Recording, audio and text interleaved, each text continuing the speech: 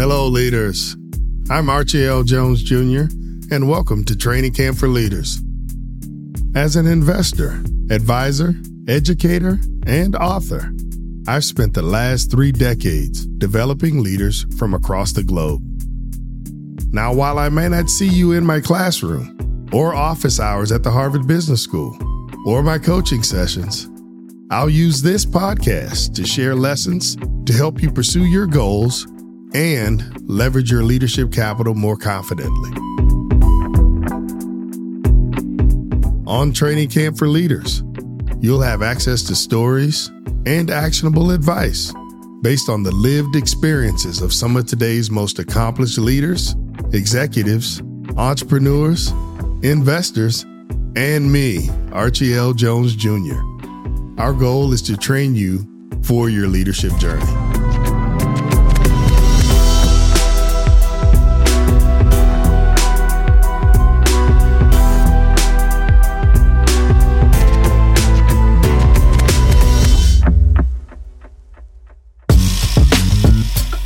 To kick us off, I wanted to tackle an important area that impacts business and economic growth: governance.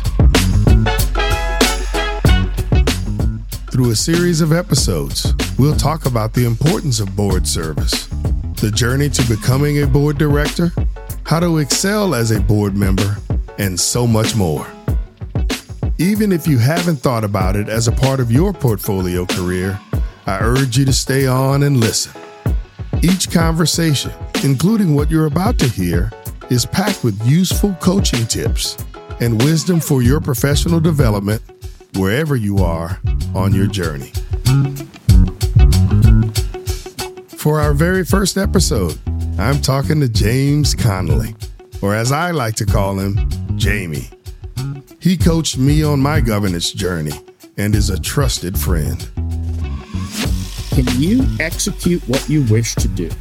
Can you make a difference? If you want to sit on a big board as a placeholder, God bless you, but you're not going to make any difference. So as I think about it, it's, do you have the fire in your belly to do it? Jamie is a partner at Womble Bond Dickinson, and for the past 20 years, he has worked with all kinds of boards and their leaders on all sorts of challenges. Jamie and I met about 5 years ago, and we'll get into all of that in just a bit. When I started formally thinking about how to get on a board, Jamie was one of the first people I turned to for advice. In this conversation, we get into how to prepare for board service, the do's and don'ts of serving on a board, and how to continue to evolve as a director and leader. I'd love to start at the beginning. Take us through your leadership journey. When did you start dreaming of being the master of the super litigator? How did we get there from where you started? You're kind to note awards that I have been honored to have earned, but I don't hang them on my wall. Archie, I grew up in a family where service was part of what drove a lot of personal and professional decisions.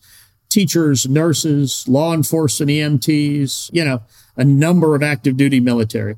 So service was always something that I grew up with, and understanding that leadership was a form of service.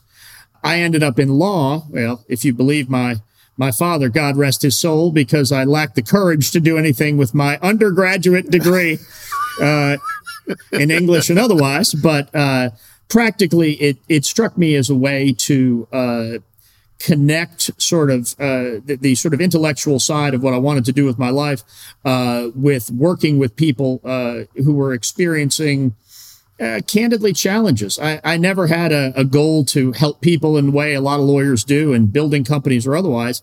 I wanted to be in the trenches when they were in trouble. And I wanted to be able to help particularly those with sophisticated, complicated, difficult problems see their way through them.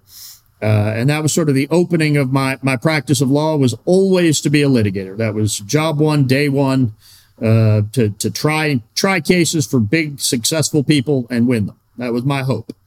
How does that tie into what your superpower is? As I'm taking folks through their leadership journeys, one of the things we try to call out and try to help them sort out and understand is, what is their superpower? What is your superpower? How'd you discover it? When did you discover it? Sure.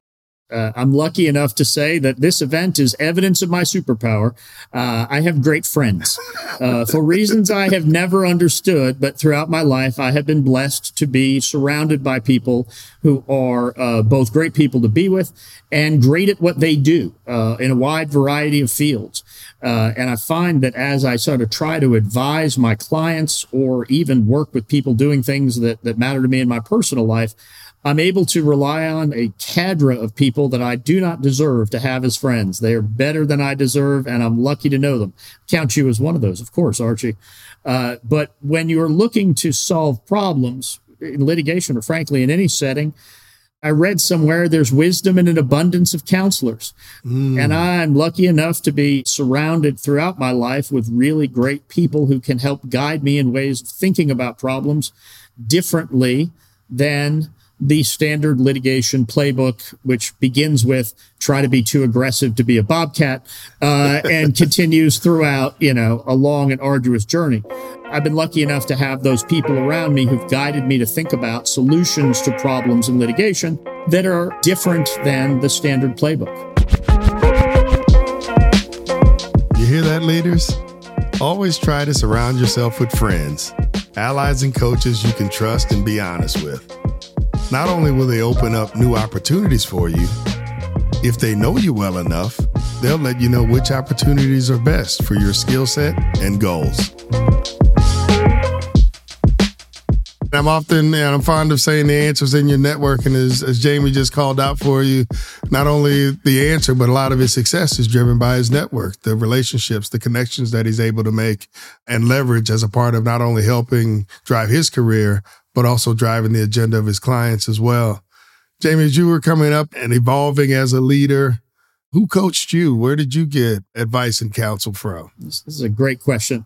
I have worked with great lawyers throughout my career. I started in New York, and I've been at multiple firms in Atlanta, and I have worked with great lawyers, older than me, younger than me. I've had great experts who've guided me, and frankly, great clients who I've learned tons of things from.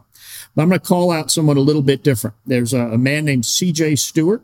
I suspect you know him. He's a Leadership Atlanta alum, as both of us are. And CJ runs a program that is sort of two-sided.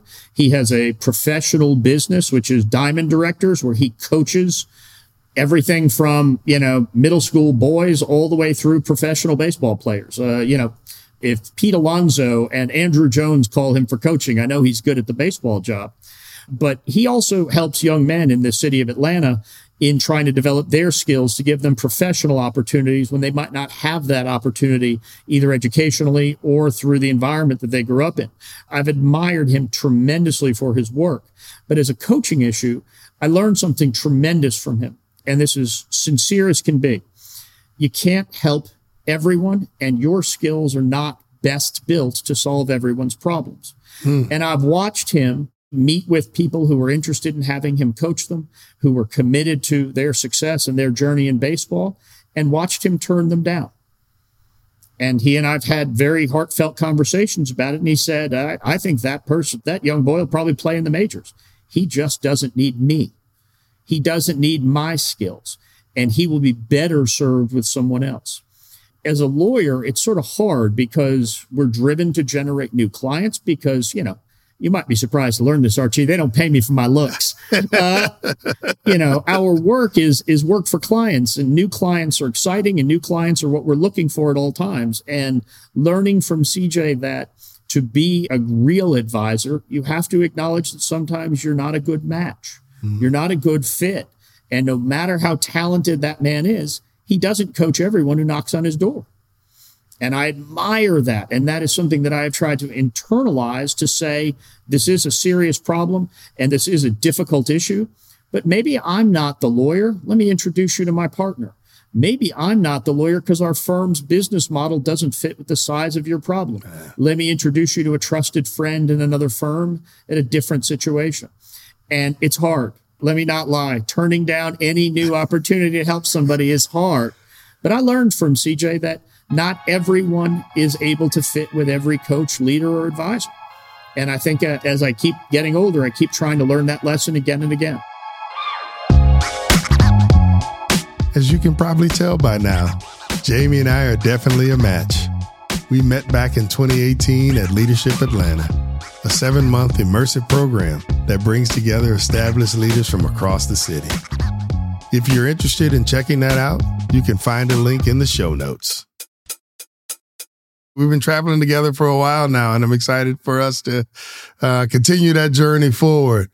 Given that, I'd love to talk a little bit about where our journey started. In Leadership Atlanta, we are class of 2018. Best damn class ever. There you go. I was if you weren't going to say it, I was going to say it. So just so there's no dispute about that. But one of the things that, and for the audience, I want you to know, Jamie has been, by my definition, a coach to me on my governance journey. As I started formally thinking about how to get on a board, how to think about board service as a part of my broader portfolio career, I shared with Jamie, because we had gotten close through our journey in Leadership Atlanta, that was my desire. Archie, I can't tell you how flattered I am that you would name me as a coach of yours. I know some of the talented people you've coached in your life, and I'm going to tell you, I think whatever role I played was on the margins. But Archie, when I met you and as I got to know you, you are the kind of person I want associated with my clients. A combination of judgment and courage, experience and intellect. And when you said that you wanted to serve on a board, I know you had some service time before it. I was thrilled to be part of the conversation. I, as you know, tapped into some of my partners and tapped into their resources to ask the broader question that I wasn't able to answer by myself. What is it that they are looking for? Because when I think about your service, it had to be a match, Archie. You have so many talents and so many skills, and frankly, you're probably so desired as a board member. I wanted to have us have a conversation that you ended up on a board where those skills and services would be valued and where you could drive value yourself. You could be an integral part of it, not a bolt-on board member. And I think our ongoing conversations, if you want to call them coaching, I will accept the kind flattery that they are. But I view them more as sort of informed conversation amongst friends, thinking about what it is you could do that was different, better, or other than what it was being done already. Where could you add those skills in a way that could help a significant company or two or three, as you choose, move forward? I think board service is crucial for company guidance and company leadership. And it's a hard balance. It's a difficult thing to ask someone to do, to add all of your knowledge and still not direct the company minute by minute and day by day. Yeah. I think that's a heck of a balance. And I thought you've always had the ability to both direct and to allow people around you to succeed or fail, on their own work. I think you had the skills.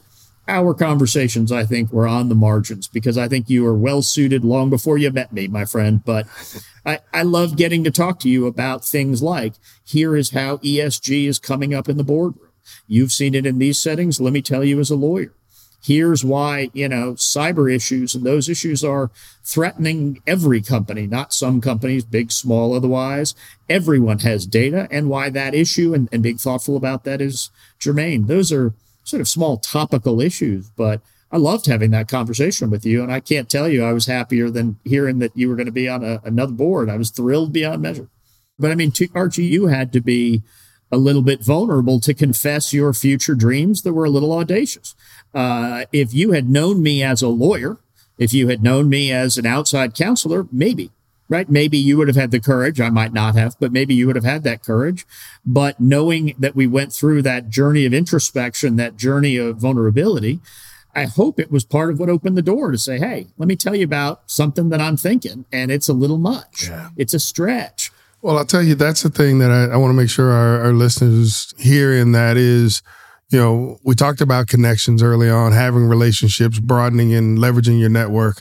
But then you've also got to share where it is that you're trying to get to. And it was, magical almost at the time that I got up the courage and the confidence to start to share broadly. Here's where I want to go, right? To step out there and say that I wanted to be on a public company board. Now that I was looking for an opportunity to serve. And then, Jamie and other key coaches in my life started actually helping to get there. And so there's an important message for you there around communicating what it is that you want to get done. It's one of our 5 C's. We talk about, capability, culture, communication, connection, and confidence, and having a connection with Jamie and that comfort level to then start to communicate some of my dreams and wishes and starting to get some help there is a key part of the journey.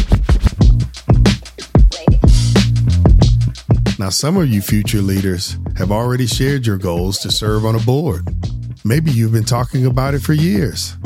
I applaud your ambition, but first, it's important to reflect on why you want to serve on a board.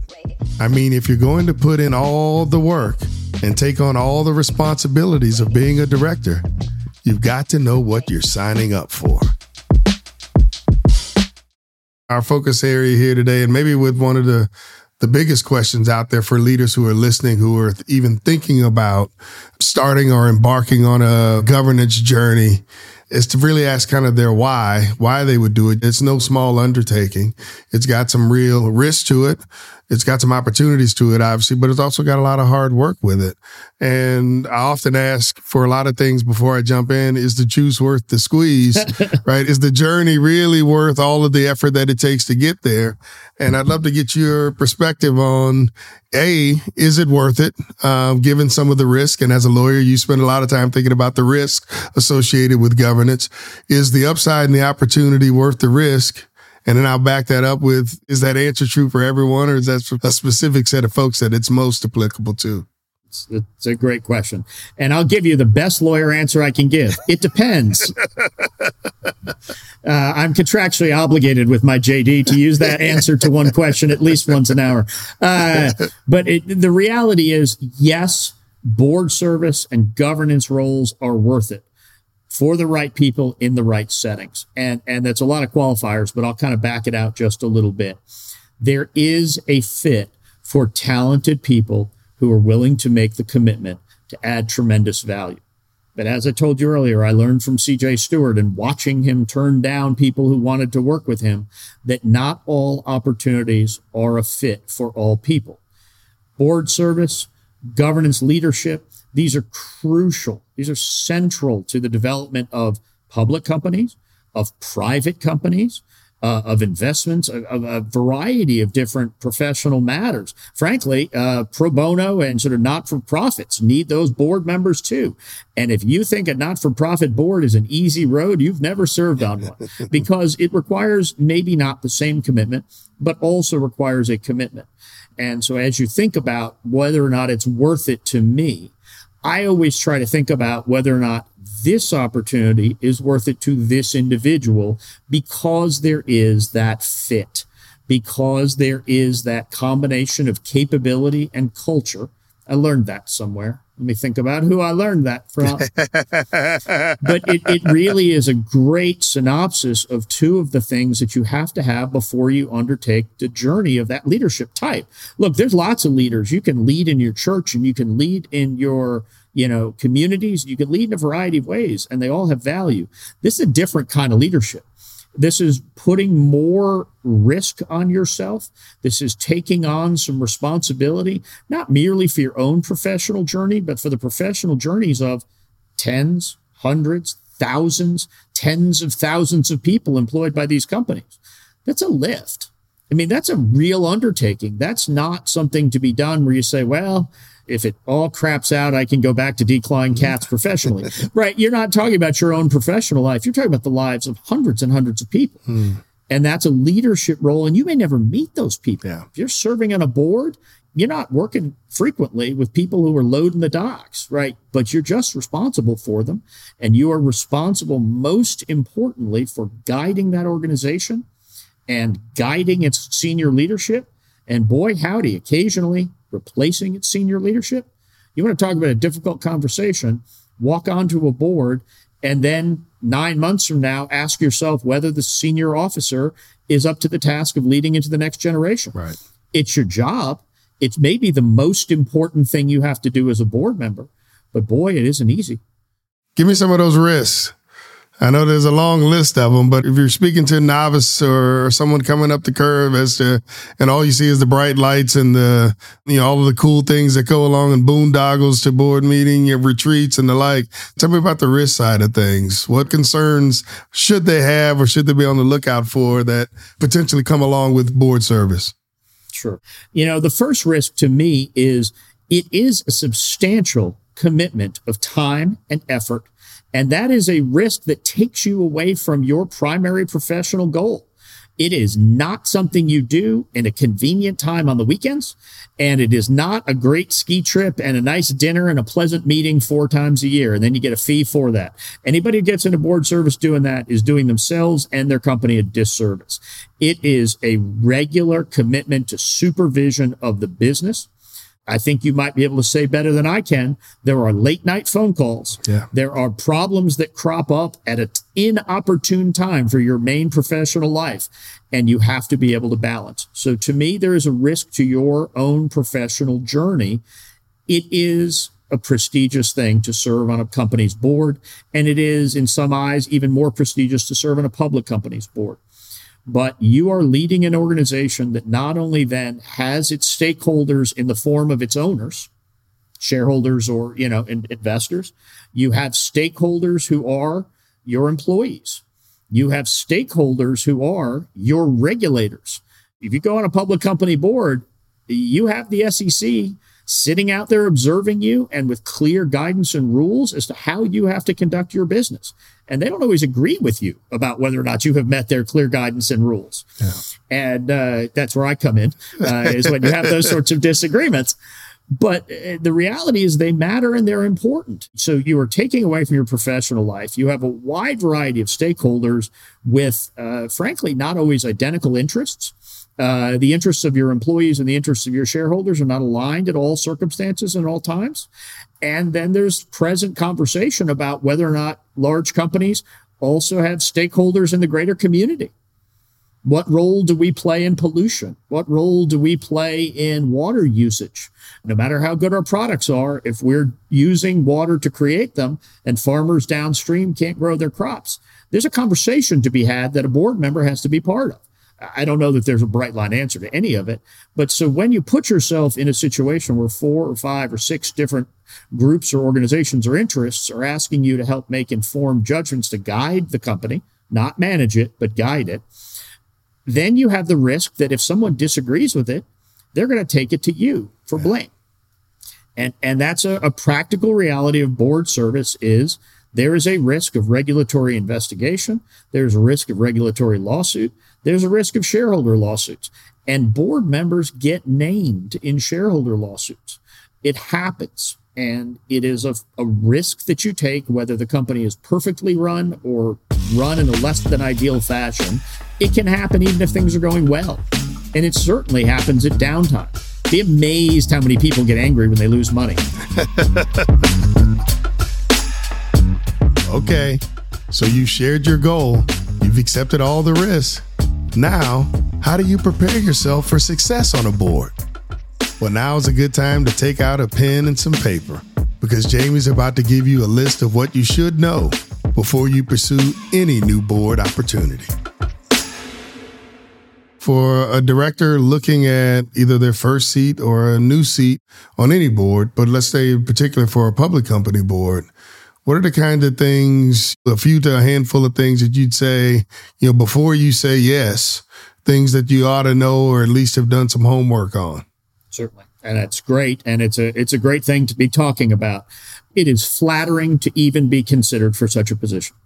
And it is easy to be excited about it. And I think most of the time people should be.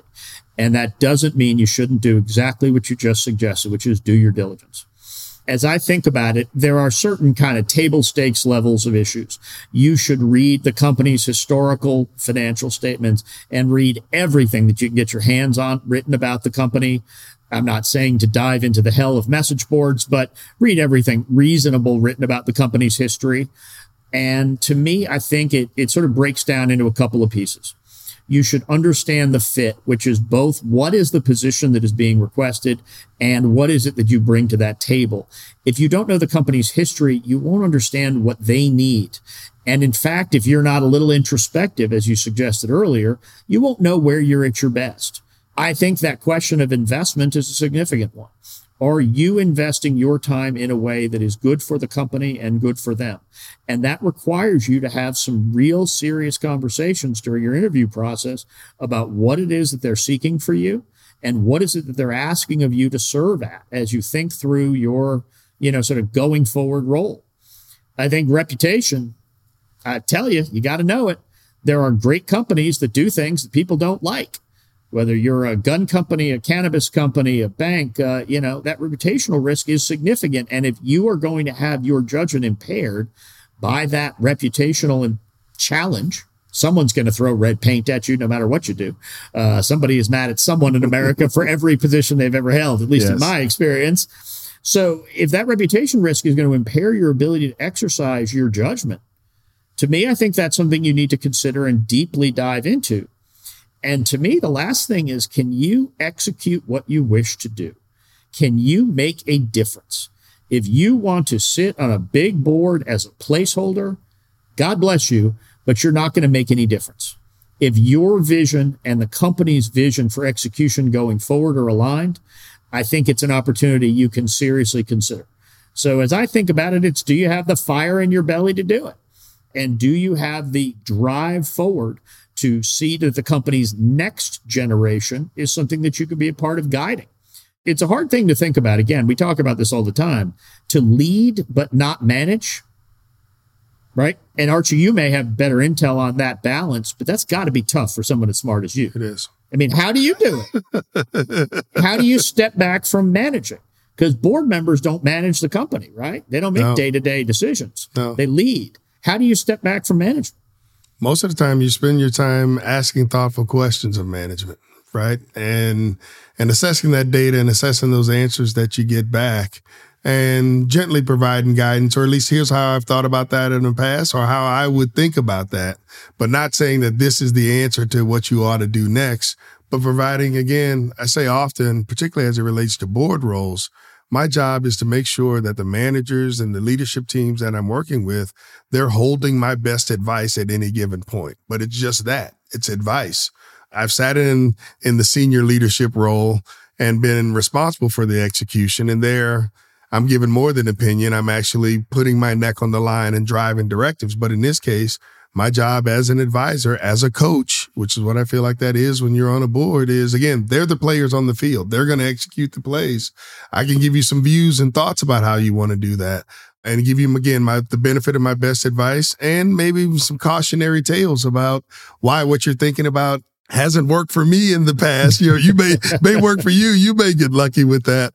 But that's my main objective is, again, make sure that they're holding my best advice and to do a lot of listening and then pressure testing with the thoughts that they come back with is generally how I try to add that advice or bring that value. I like that. I think that's wonderful to hear because we see it all the time. No one gets asked to be on a board who hasn't led before. That's true. That's true. Jamie, you've seen a lot of boards, worked with a lot of boards, continue to do so. On the subject of board diversity, why is it important?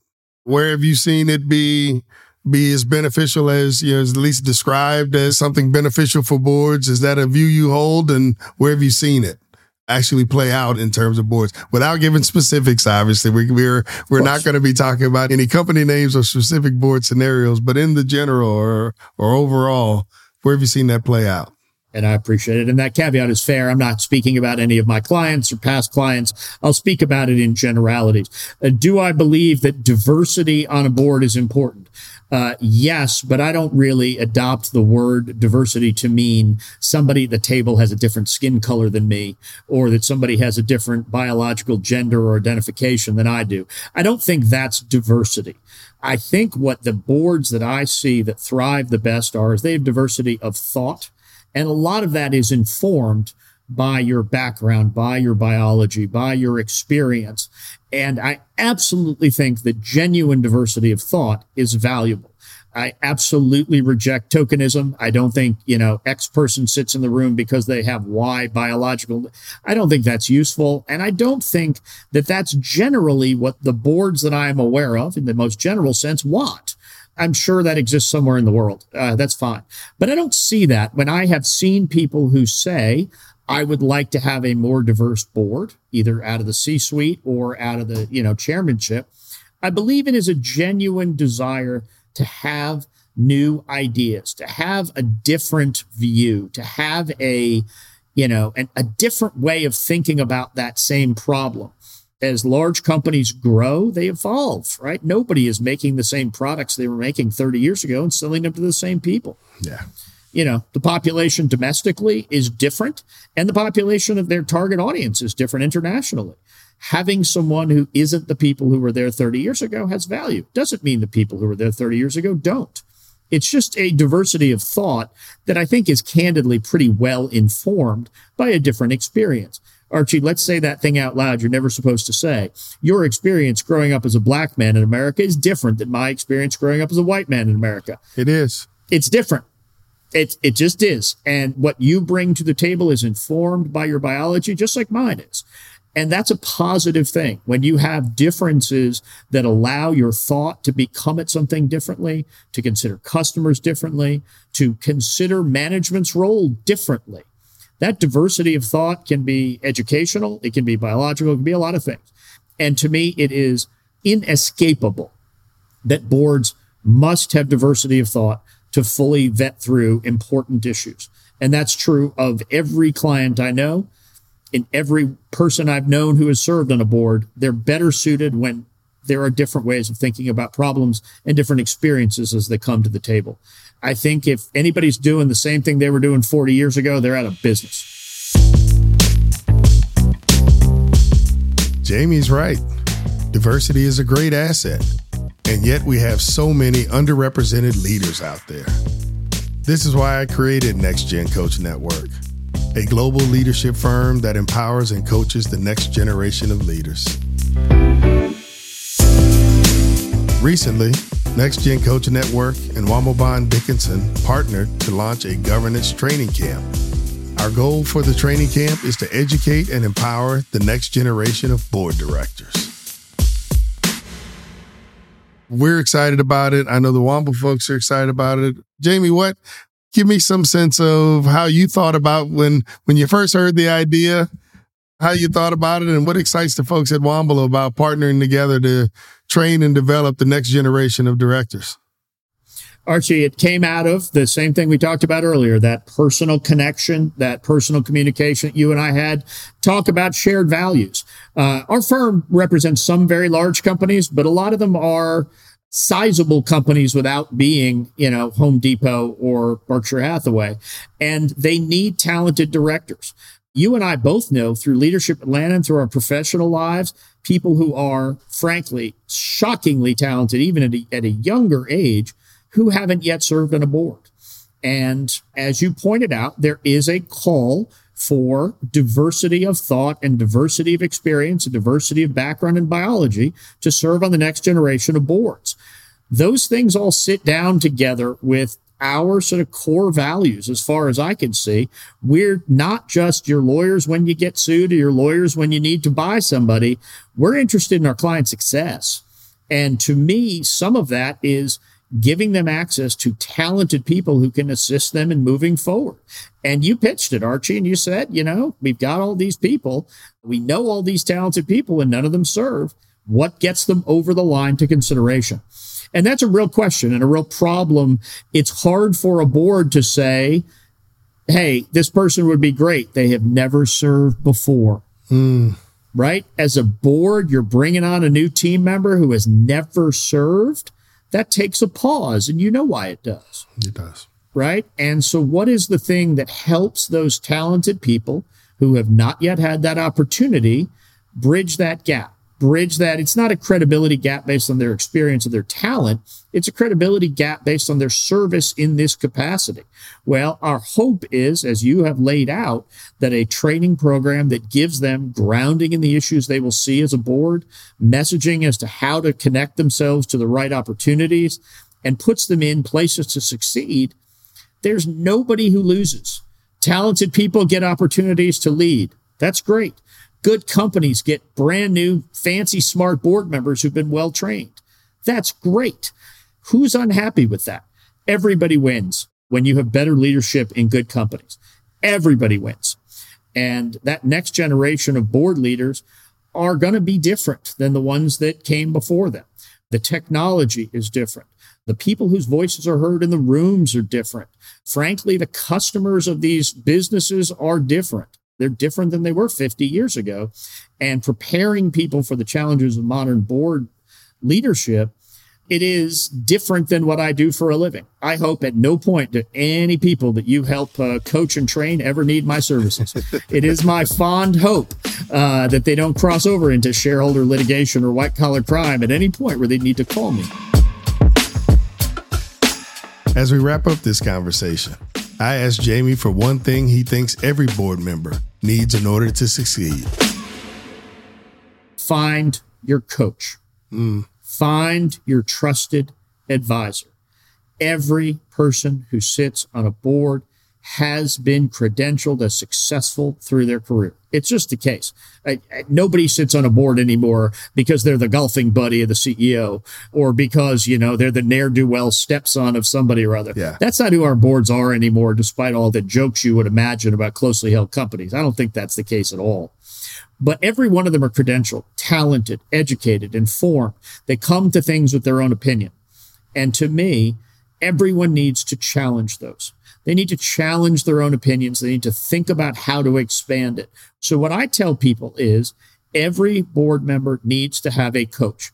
It can be a senior board member, right? It can be the longest serving executive board member who's been there a long time and seen that company from its history, who can provide context to your decisions. It can be an outsider, right? It can absolutely be a lawyer who doesn't charge you every time you call them, but just wants to kick around ideas about this or that or, sort of the other issue. It can really be an advisor in a variety of different settings. And so having a coach that supports your personal journey and your personal role, to me, is the only uniform piece of advice I can give. Because, and let's also say this, that coach can change. Yeah. You can say that early on in my career, I'm going to listen to the senior most board member who's been here 30 years and learn the company's history. And I'm going to rotate off that coach for first call when I'm appointed the chair of the comp committee. Yeah. Right. I may need some different vision. I may need a different guide, a different side post. When when I'm the person who has to take over ESG and I have to Google, what's the S again? I need to go get somebody who is facile and fluid and buried in that world so they can help me think about it. And I think every board member who has a trusted advisor is going to serve better.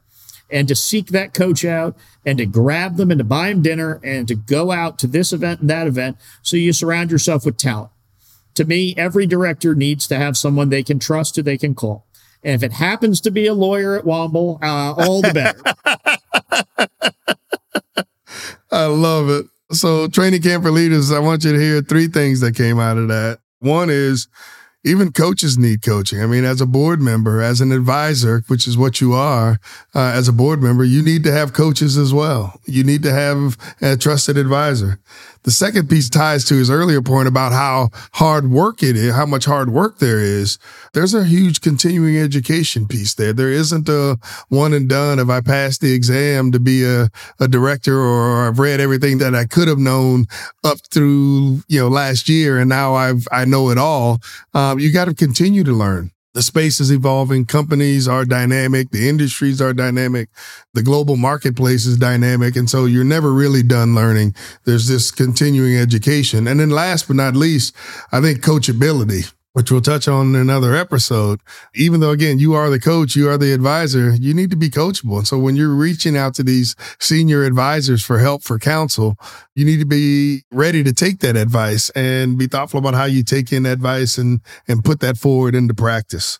So I appreciate that, Jamie. That was absolutely fantastic. Well, it's crucial. Imagine if your doctor said, I got my MD. I haven't been to a training in 30 years. Let's go in for surgery. Whoa. It's a skilled profession, and you nailed it, Archie. It is necessary that you keep your skills sharp and that you evolve.